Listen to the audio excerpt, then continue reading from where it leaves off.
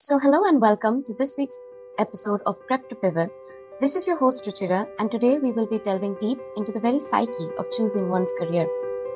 Confusion about one's career can be broadly defined into two parts.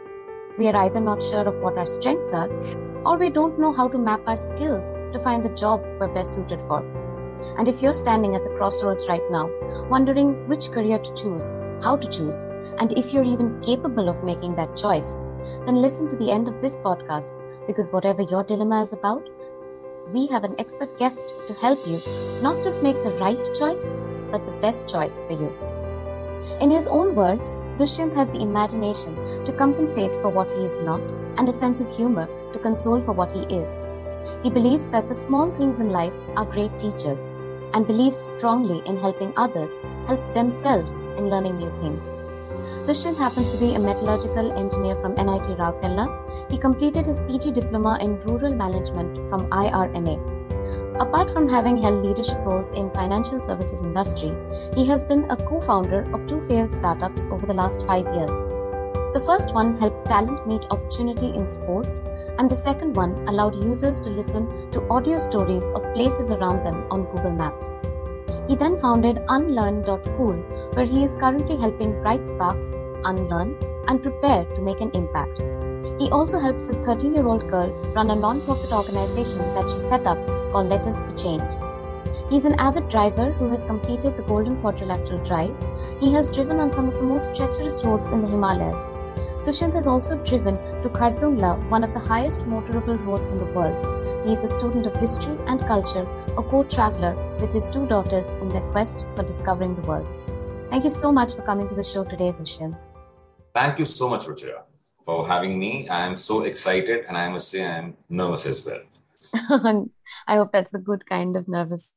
So let's start by sort of revisiting your professional journey. If you could walk us through that and explain the why and the how you knew when to pivot at different junctures in your journey. Okay, so there's this very common thing nowadays that engineering kar lo, zindagi ban jayegi. So I belong to that generation which started this. Right. Now, we were the first ones who pursued engineering as a career and then went on to do our masters in business management. Different kinds of, so I pursued rural management, people went on to do their PGDDM or whatever courses. And that was a time most of the well-known MBA institutes were starting. So if you look at Ford School of Management or Wellinger, IC, ISB as well. So that was the time these institutes were, because India had just opened up its economy. Right. So we did not have the privilege of having any mentors. We did not have the privilege of having anybody who's walked the path before us. So I completed my engineering and joined a metallurgical engineering company. After working for 1 year, I realized that this is not what I wanted to do. So it was more by elimination than by choice that I started choosing. So usual stuff, everybody was writing, CAT and other exams. I also took one of them. Maybe a couple of them, and got through one. Survived the rigors of IRMA for 2 years. Got placed with National Dairy Development Board. It's a semi-government organization. And back then, when I joined it in 1999, it was considered a dream job. Sarkari Naukri. You can imagine an entire house to myself in Mumbai and a walk to the office. We didn't have to take the local train. Life couldn't get better. And I worked there. I had all the energy and life was happening. We were 4 of us who had joined in the Mumbai office, and we were doing everything we could to make that place a better place. What I realized is government organizations tend to work slow, or semi-government organizations, large systems basically tend to work slow, not because they are slow, but because the decisions they take impact millions of lives for decades. So it took me a while to understand at that age that to adjust to the pace of the organization. It's not that people are sluggish. It's that people are wise. So every time I would want to walk faster or do something quickly, they would slow me down and say that, what would the impact be after 5 years? What would the impact be after 10 years? And I said, who cares what happens after 10 years? I'll leave this job and go somewhere else. So that stint made me wise and made me believe in that whatever I'm doing today is creating a legacy. Then I got lucky and I got a chance to be a founding member of the ICICI Prudential Life Insurance team. This journey was exciting. This journey was exciting because they were working at a breakneck speed. They were, making mistakes every day and growing very fast. So that was interesting. I joined in the sales team and gradually went on to become a business manager, headed a business, set up a business for them. Then I got a chance to become a part of another life insurance company, a second wave life insurance company. The idea to join them was that can I make newer mistakes and start a business all over again? This time I realized that, and this was a first for me, that how important vision is. So I joined the company without understanding their vision, what they wanted to do. Okay. And after spending about 14 months, I realized I was wasting my time and they were wasting their money. Okay. So this was not a place to continue. I opted out. I was jobless, as they say. I wouldn't call I was in a sabbatical or something, a fancy word for that. I was jobless, sitting at home, spending time with my daughters. Then I joined another company, another life insurance company. And because this is what I knew and I thought that this is what I can do. So I continued to look in the same domain. Right. I got lucky. I got into another life insurance company as a business head again. And this time I had a new learning. The learning was culture matters. So it's not just the people that you work with, it's the culture which flows from the top, gives you the freedom, the energy, the conditions, the environment that you work in. And if that doesn't align with your personal aspirations and the way you want to work, the person you are, the individual you are, then it can be very, very suffocating. So here again, I opted out after some time. And I realized this was a huge mistake. And this was happening because, one mistake after the other was happening because I had nobody to guide me. So there were no people above me who would guide because they themselves were struggling. They themselves were moving on to newer roles. And it was hit and trial. Everybody who I knew was also making similar kind of mistakes. And this was 2008, 2009, 2010. Then I ended up joining a startup with somebody else. And I spent some time with them where I realized that, in a startup, you can only work if you truly connect with what the purpose of the organization is. It is not about your skills. It is not about, in a small startup, what I mean. It is not about that you are a good business manager. It is not about that you can design processes. It is about that you believe in what the company is doing and you eat, dream, and sleep that, which I was not doing. So I was probably a good business manager, but I was not eating, dreaming, and sleeping the purpose of the organization. Right. So I opted out from there as well. And these were, 3 back-to-back opting outs from 3 workplaces. It's not a very happy thing to do. It's not much of a choice, when they say that when you're pushed to the corner, then there is not much left except being courageous. So maybe that's what I was, doing. Then the first startup idea that came to me happened. And it came from a personal need, and that was unlearn. That I realized that my journey was not taking shape the way I would have wanted it to. And there are so many other people whose journeys are not taking shape the way they would want to, especially youngsters, because by then, the first breed of new managers had started coming out from these wonderful schools, business schools. So I set up Unlearn, but I could not take it up the way I wanted to. I struggled. This was my first venture. I closed it down. Started, doing some odd consulting jobs. Then the second idea came to me, and a friend of mine, we joined hands. He quit his job, well-paying job, and 2 of us started Sports Pasta. This was in the domain of sports. So I've always been very fascinated by sports, a huge sports fan across sports, from Formula 1 to cricket to hockey to, women's hockey or Olympics, soccer, everything I would follow. So I had some understanding of sports and how the sports landscape in India is. We chose a geography and we said, we'll do this. The idea was to create an application where sports people could record whatever they are doing and it will help them use that data in their lifetime. That's how we started. This was early days of LinkedIn also, in India at least. As we moved on, we realized that this is not something that is needed in creating value. What will create value is if we create a platform where talent could meet opportunity. That was a pivot, and it doesn't it doesn't come to you on one particular day. It's a journey that you take. So I spoke to about, I would say, 3,000 people in that 1.5 year. Many of them sports people who have represented India, have Olympians, former Asian champions, and all kinds of medal winners and players, and parents and children who are playing sports, coaches and whatnot. And in that ecosystem, what came out is the need emerged. So an idea for a startup is not something that, you wake up one day and you say, okay, let's do this. It emerges as you walk. We did this for 2.5 years. We realized that we couldn't get the investments that we were looking for. So it was extremely painful to shut it down. It's like leaving your own child. Mm-hmm. It's so painful. I can't even describe that. Mm-hmm. One of the most painful things I've done in my life. Then, because I'm a traveler, I used to tell a lot of stories to my daughters. And they would ask me, what lake is this? Which river is this? What fort can we see there? What crop is this? And so on, when we would drive. What landscape is this? So this used to give me, and I'm an early user of GPS, this gave me an idea that why can't this GPS tell us stories as we drive? So I used to think about this for very long, many, many, many years. And I shared this with my friend, my partner. He's a longtime friend of mine.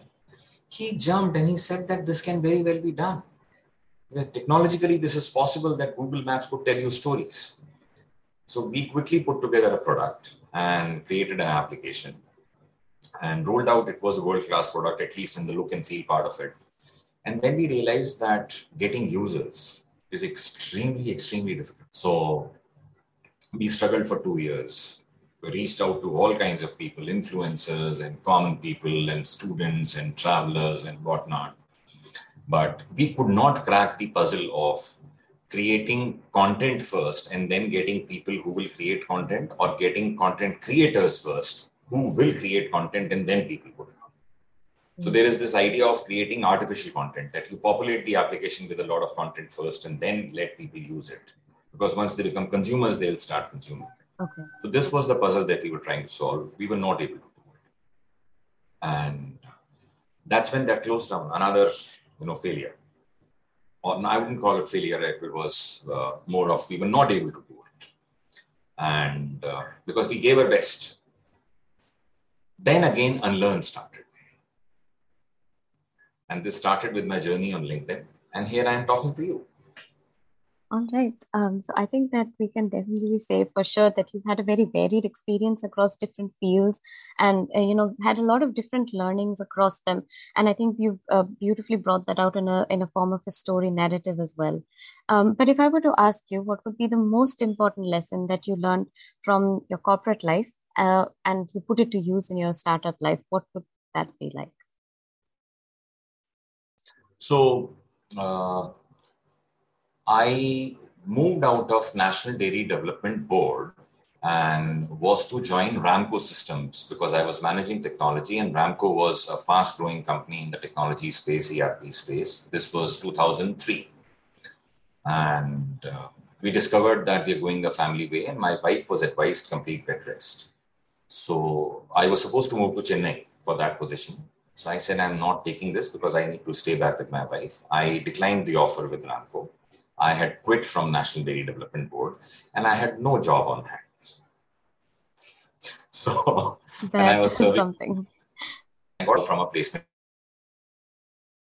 consultant, and he said that meeting in Prabhadevi, which is about 20 kilometers from where I live. And I said, sure, I can be there. And who am I supposed to meet? And he said, there's this insurance company which is coming up. He didn't give me a name, some insurance company. So I said, okay, and what is the job about? He said, it's about sales. I said, okay. So I spoke to my boss, then boss in National Dairy Development Board. He was a very nice person. He asked me, do you want to work in sales? You were working in technology management. You took up a job with Ramco, which is a technology company. And here is this job which is coming in sales. Do you want to do it? You think you can do it, kind of, those questions. So he sowed the seed of doubt in me. Okay. I don't know where I had heard this, but what I told him is that laddu haath mein aayega tab तय करेंगे क्या करना है. Right. So I just sat on my bike. I drove to that office. I met them. It was like barely 15-20 minutes that they liked me, and they made me an offer there itself. And I was supposed to join within 3 days. So when I came back, then I said, I want to do this. Not again because I wanted to do this, because this was the only option that I had. I had left Ramco, I had left NDTV, and this was the only thing. And that's how my journey started. What I learned, Ruchika, in this process is that we have a lot of transferable skills and we have a lot of non-transferable skills. Unfortunately, what happens is we tend to focus on the non-transferable skills more because they are to do with the industry that we are working in.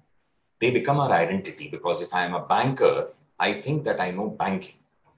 If I am an insurance person, I think I know insurance. If I am into technology, if I am into FMCG, I tend to think that this is what I know.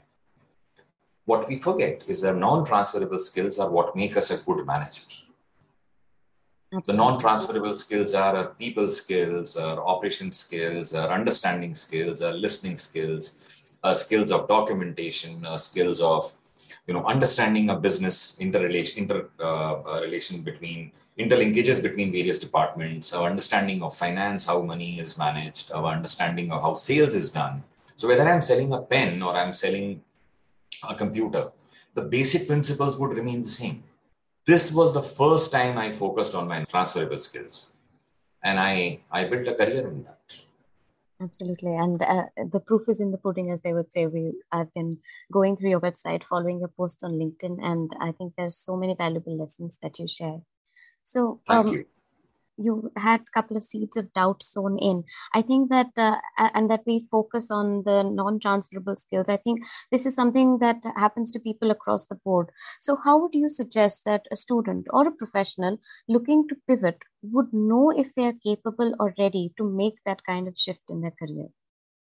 See, I always say that we tend to have a dream job.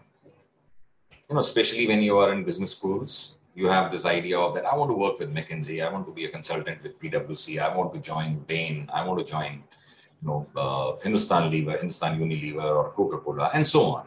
What this does to us as individuals is that, or I want to be a banker, I want to be an investment banker, and this is the best company in investment banking, and this is where Goldman Sachs is where I want to go, and so on.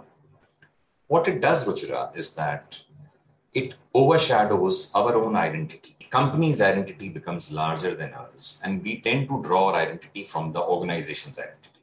This then makes us focus on our non-transferable skills. Because every time you ask a person like this, they'll say, hey, I work with Citibank. I work with Standard Chartered. That's the introduction they give in clubs, they give in meetings, they give in, when somebody comes to visit campus also, they'll say, hey, I work with Citibank. And people are fascinated. They look at them, oh my God, I want to work with Citi one day. It's good. Everybody wants to do that. Instead, if you start saying that I help Citi manage their card business, or I help Standard Chartered manage their assets business. If I can do that for Standard Chartered, I can do that for anyone. I can do that for Muthoot, I can do that for Bandhan, I can do that for ICICI, and so on. Then the focus is on you, the individual. Till the time you keep deriving your identity from the organization, the insecurity will be there. But the day you start believing in yourself that it is I or it is me who's contributing to the making of this organization, then the insecurity goes away, because then you know that you can do something.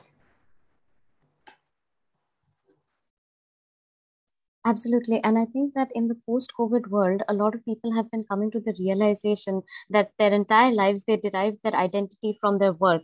And when they were forced to stay at home 24/7, they began to explore the different sides of them. And that's why there are a lot of these passion projects, side hustles that came into being. So a lot of people are turning that into their full-time career as well. What would your advice be to people who are planning to pursue their passion right now and pivot into making that as their career? You can either live your fears or you can live your dreams. I think that sums it up in one quick line. So, all right. My next question would be to you is that when we come to your profession right now as a career coach, so how would you suggest that any student or professional looking to become a career coach, how would they know what is the right time to switch from whatever job they had and make the transition into becoming a career coach? So let's understand this, that can we learn from Sachin Tendulkar how to play cricket? Because if it was possible, then Arjun Tendulkar, his son, would have become a fantastic cricketer. Why I give this example is because there's something I learned from Sachin Tendulkar. So when he was retiring, and it was a very emotional moment for the entire country, we are a cricket crazy nation, and he was on television. He was asked to address a group of children, 8, 9, 10-year-olds. And the anchor, as the anchors are, looked at Sachin and said that, what message would you want to give to these young kids? And there are these 20 kids sitting there, all 8, 9, 10-year-olds, and they barely know the stature of Sachin in their life. For them, it's just somebody whom they see on TV and they're super excited. I was very curious that what will Sachin speak? How do you address even a 10-year-old? What Sachin said stayed with me. And he said that there are 10 ways of getting out in cricket. So when you bat next time, try and hit the ball along the ground. You would have eliminated one way of getting out. That is getting out caught. And I get goosebumps when I say this. What I learned is that he could only share his failures. So he could not tell how to hit a 4. He can't tell how to hit a 6. But that's something that comes naturally to him. Sharing success, sharing the formula of success is very difficult. There's no formula. Everyone achieves success in their own way. But avoiding failure or avoiding pitfalls is what you can learn from others. So if somebody wants to be a career coach, then what they can do is they can accumulate a lot of such pitfalls in their life. Make a repository and then sit और अपनी दुकान खोल लें उसके बाद और बोलें कि ये गलतियां मत कीजिए. Understood. So the process of elimination and the experience which you had allows you to empathize with whatever the person who's approaching you is thinking about and allow them to understand how they can best make the decision. Exactly. See, experience comes from mistakes and mistakes come from doing things. Right. Right. So it's not something you can just sit in an armchair and just, philosophize about that this is how a career should look like or something. So that brings me to one more aspect, which is that in your firm, that is unlearn.cool, what are some of the ways that you would sort of, frameworks or thoughts that you could share with someone so that they could start to unlearn their mental patterns and see what they're doing is where their passion lies? See, the common challenge is that all of us tend to, so we are social people, and monkey see, monkey do is what humans do. And there's nothing wrong in that. That's how we are programmed. So, and the kind of people that we meet in our families, there's this uncle who'd come and say that, "Arey, hamari Sonu ki to ICICI Bank mein naukri lag gayi hai. है ना? Why aren't you looking for a job in ICICI Bank?" And this kind of, हमारा राघव तो IIT गया है पढ़ने के लिए. है ना, तुम्हें भी IIT देना चाहिए, जिंदगी बन जाएगी. No, these are common statements that we hear.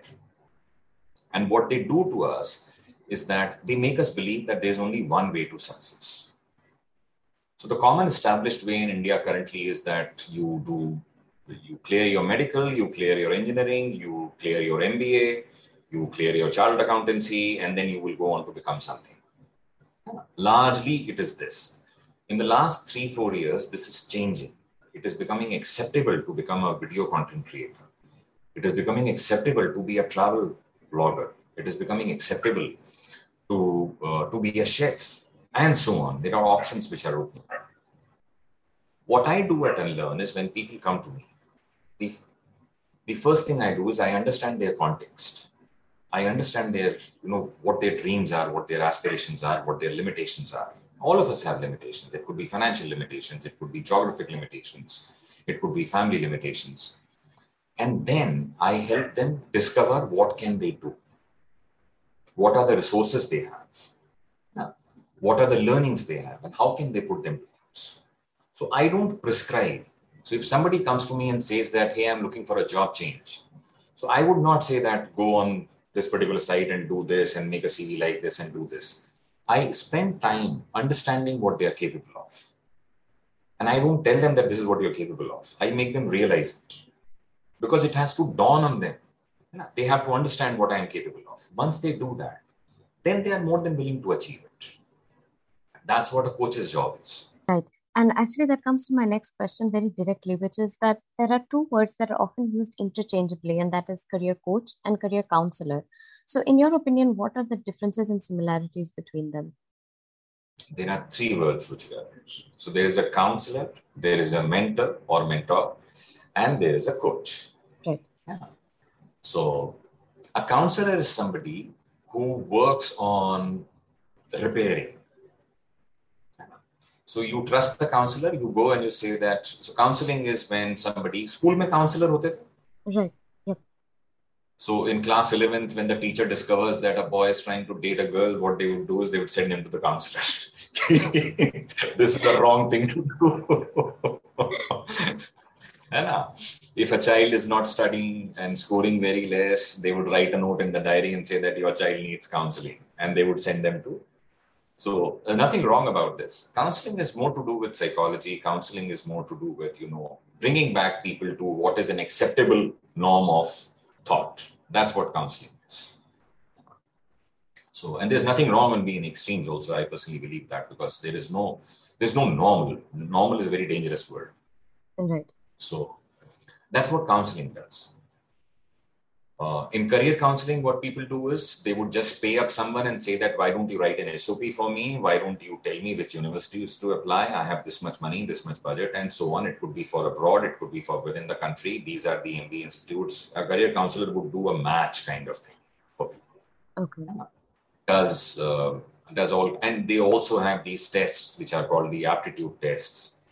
Can I share a secret? So there is no science behind those aptitude tests. Otherwise, there would have been a magic potion which would have found out that who can do what. No, it doesn't work like that. Somebody would have done that for a famous politician, would have told them that, no, you are not good pursuing this. So many of them actually, not one. No. So that's what career counselors do. Mentors, interestingly, are people who have walked the same path as you are walking. And they are a little ahead in that journey. Mentorship is an unpaid relationship. Mentorship is an unstructured relationship. Mentorship is where you walk into a senior's room and ask them that I'm facing this challenge in the team. How do I do this? I'm unable to align with my boss's expectations. What do I do? I don't know how to, I've not been promoted for 2 years. I'm a little lost. What do you think I should do to? Because a mentor is someone who understands the culture of the organization, because they have walked the path before you. They are like 5 years ahead of you typically.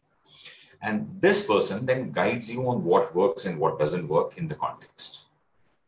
So a mentorship, the first experience of mentorship is when you enter an engineering college or professional college where somebody tells you, no, this is where the canteen is, this is what you do, this professor is scary, don't miss a class for this particular professor, and this lab assistant is very friendly, and the librarian is a very nice person, go there and she'll lend you books, and so on. That's what mentorship is, sharing those secrets of the culture, of the atmosphere of the place.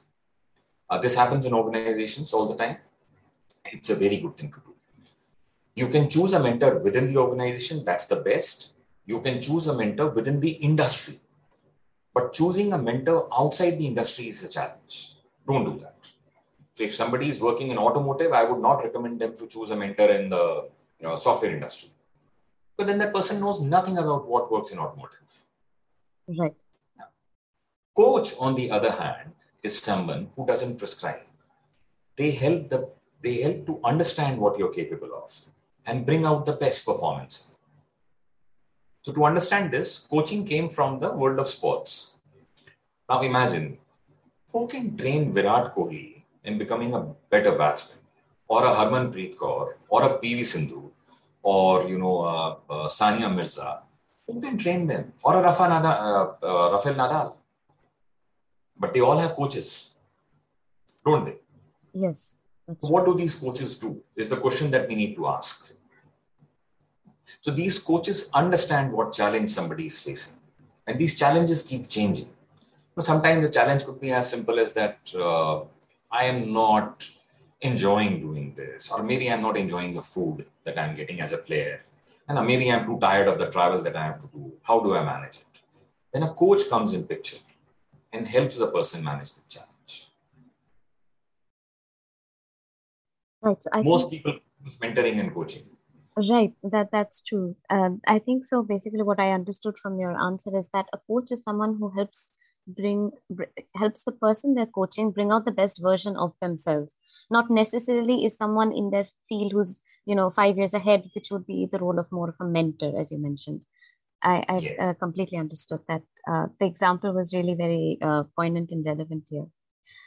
So you mentioned just a few minutes ago that there's no one definition of success, and that the landscape in India is changing in terms of accepting that there is not just one way of success.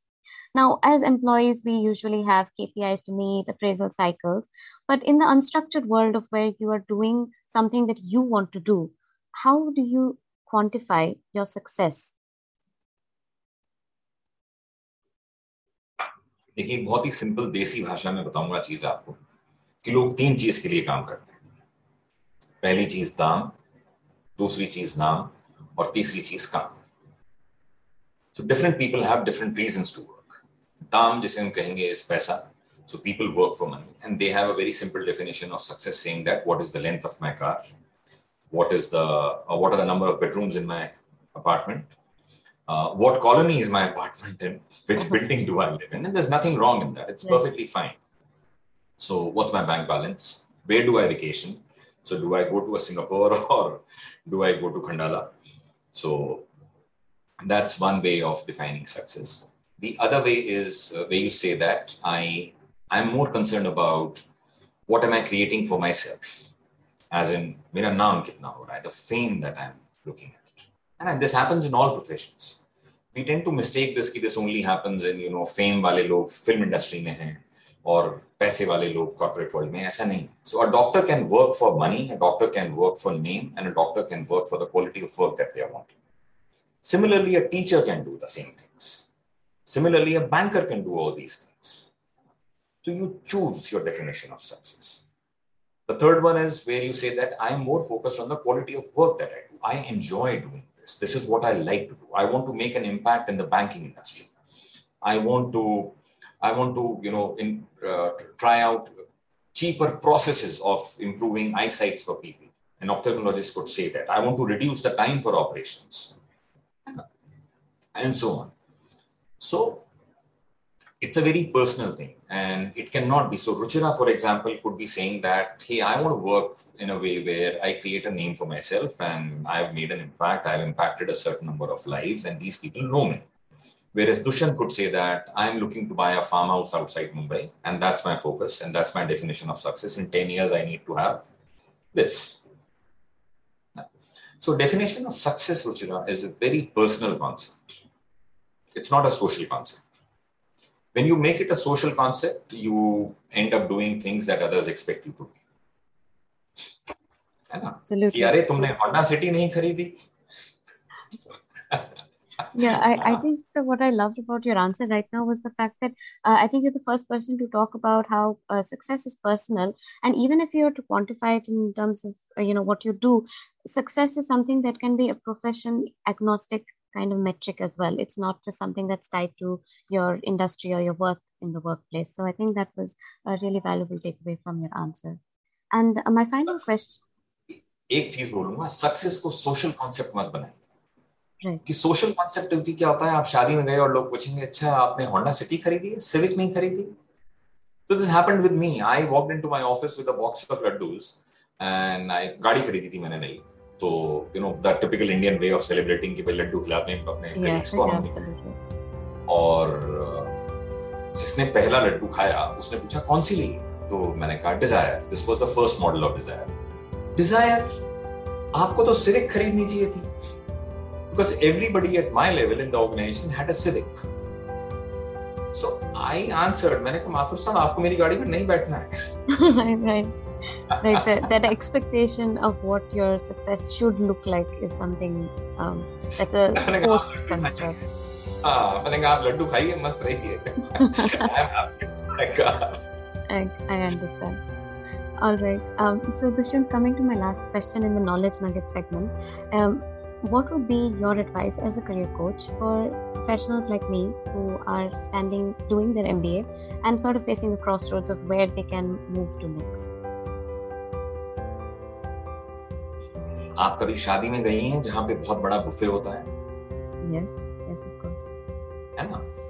So most people what they do in that large buffet, which is आजकल बड़ी अच्छी शादियाँ जो उसमें होती हैं, nice places, wedding halls or Park Street with that park, famous landmark in Kolkata. What most people do, and when I say most people, I would even put a number to it, is almost 80-85% people what they do is they go, they pick up the plate in the buffet. The first counter is where there is a lot of salad. They pick up the regular cucumber, tomato, and onions, whatever. Then they go to the long counter where there is a paneer, some paneer lababdar, paneer pyasa. Then there is a dal. Then there is a seasonal vegetable. Then there is some rice. Then there is some raita or dahi bada. And then they pick up. There are two kinds of rotis, naan and roti. They pick up that. There is maybe a pickle and a papad. And they stand in one corner, and with some people they start enjoying that. And then there is somebody clever like Ruchira, जो अपने हाथ के अंदर एक दोने में छोले टिकिया लिए घूम रही होती है. And this person sees Ruchira and says that, oh my God, where did you get that? ये पीछे काउंटर लगा हुआ है ना उस तरफ. And then there is another person who's carrying, Chinese bhel. And there's somebody else who's carrying a paneer tikka. And there's somebody else who's carrying a pudina paneer tikka. It looks green and it's so fragrant. It's such flavors, amazing flavors. And there's somebody else who's enjoying chow mein. And there's so many things.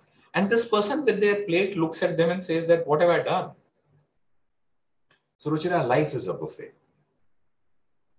My suggestion to people like you will be that for the first 5 years of your life, and 5 could be 6, 7, there's nothing wrong. There's no rush. Now you have 40, 45 years of work life ahead of you. Those with the longevity increasing, the duration that you work will also increase. So by the time you finish working, it will be 40, 45 years.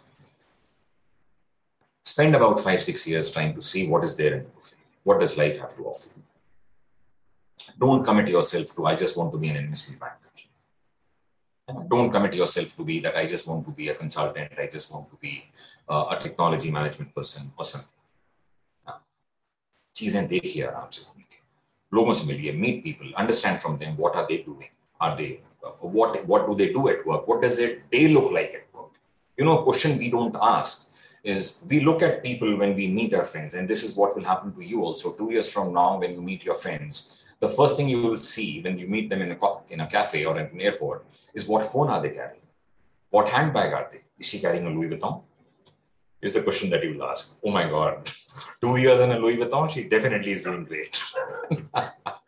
Don't do this. Instead ask, what does your day look like?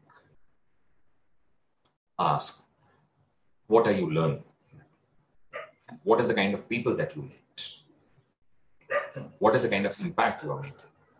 These are the questions to ask. Spend time doing that. You have the luxury of this. My parents did not have this luxury. They just started working in a domain that they started and they finished their career with that. I had the luxury, or my generation had the luxury of changing. We still did not have the luxury of deciding before entering that space. You people belong to a generation where you can take a walk in the buffet and taste a little here, taste a little there, pick up something from somebody's plate and say that, hey, this looks interesting, I want to taste this. Do we do that or not when we step out with friends? Absolutely. I think this analogy really just brings a lot of clarity to the fact that we as a generation are emerging as people who are able to make that informed choice. So the whole point is to not give in to the FOMO, not look at what other people are doing, but to take time to make that decision, which would, as you say, impact about a good 40 years of our life as well. So I think that was a very valuable way to end the Knowledge Nugget segment. And we'll move on to the Network and Chill Rapid Fire section.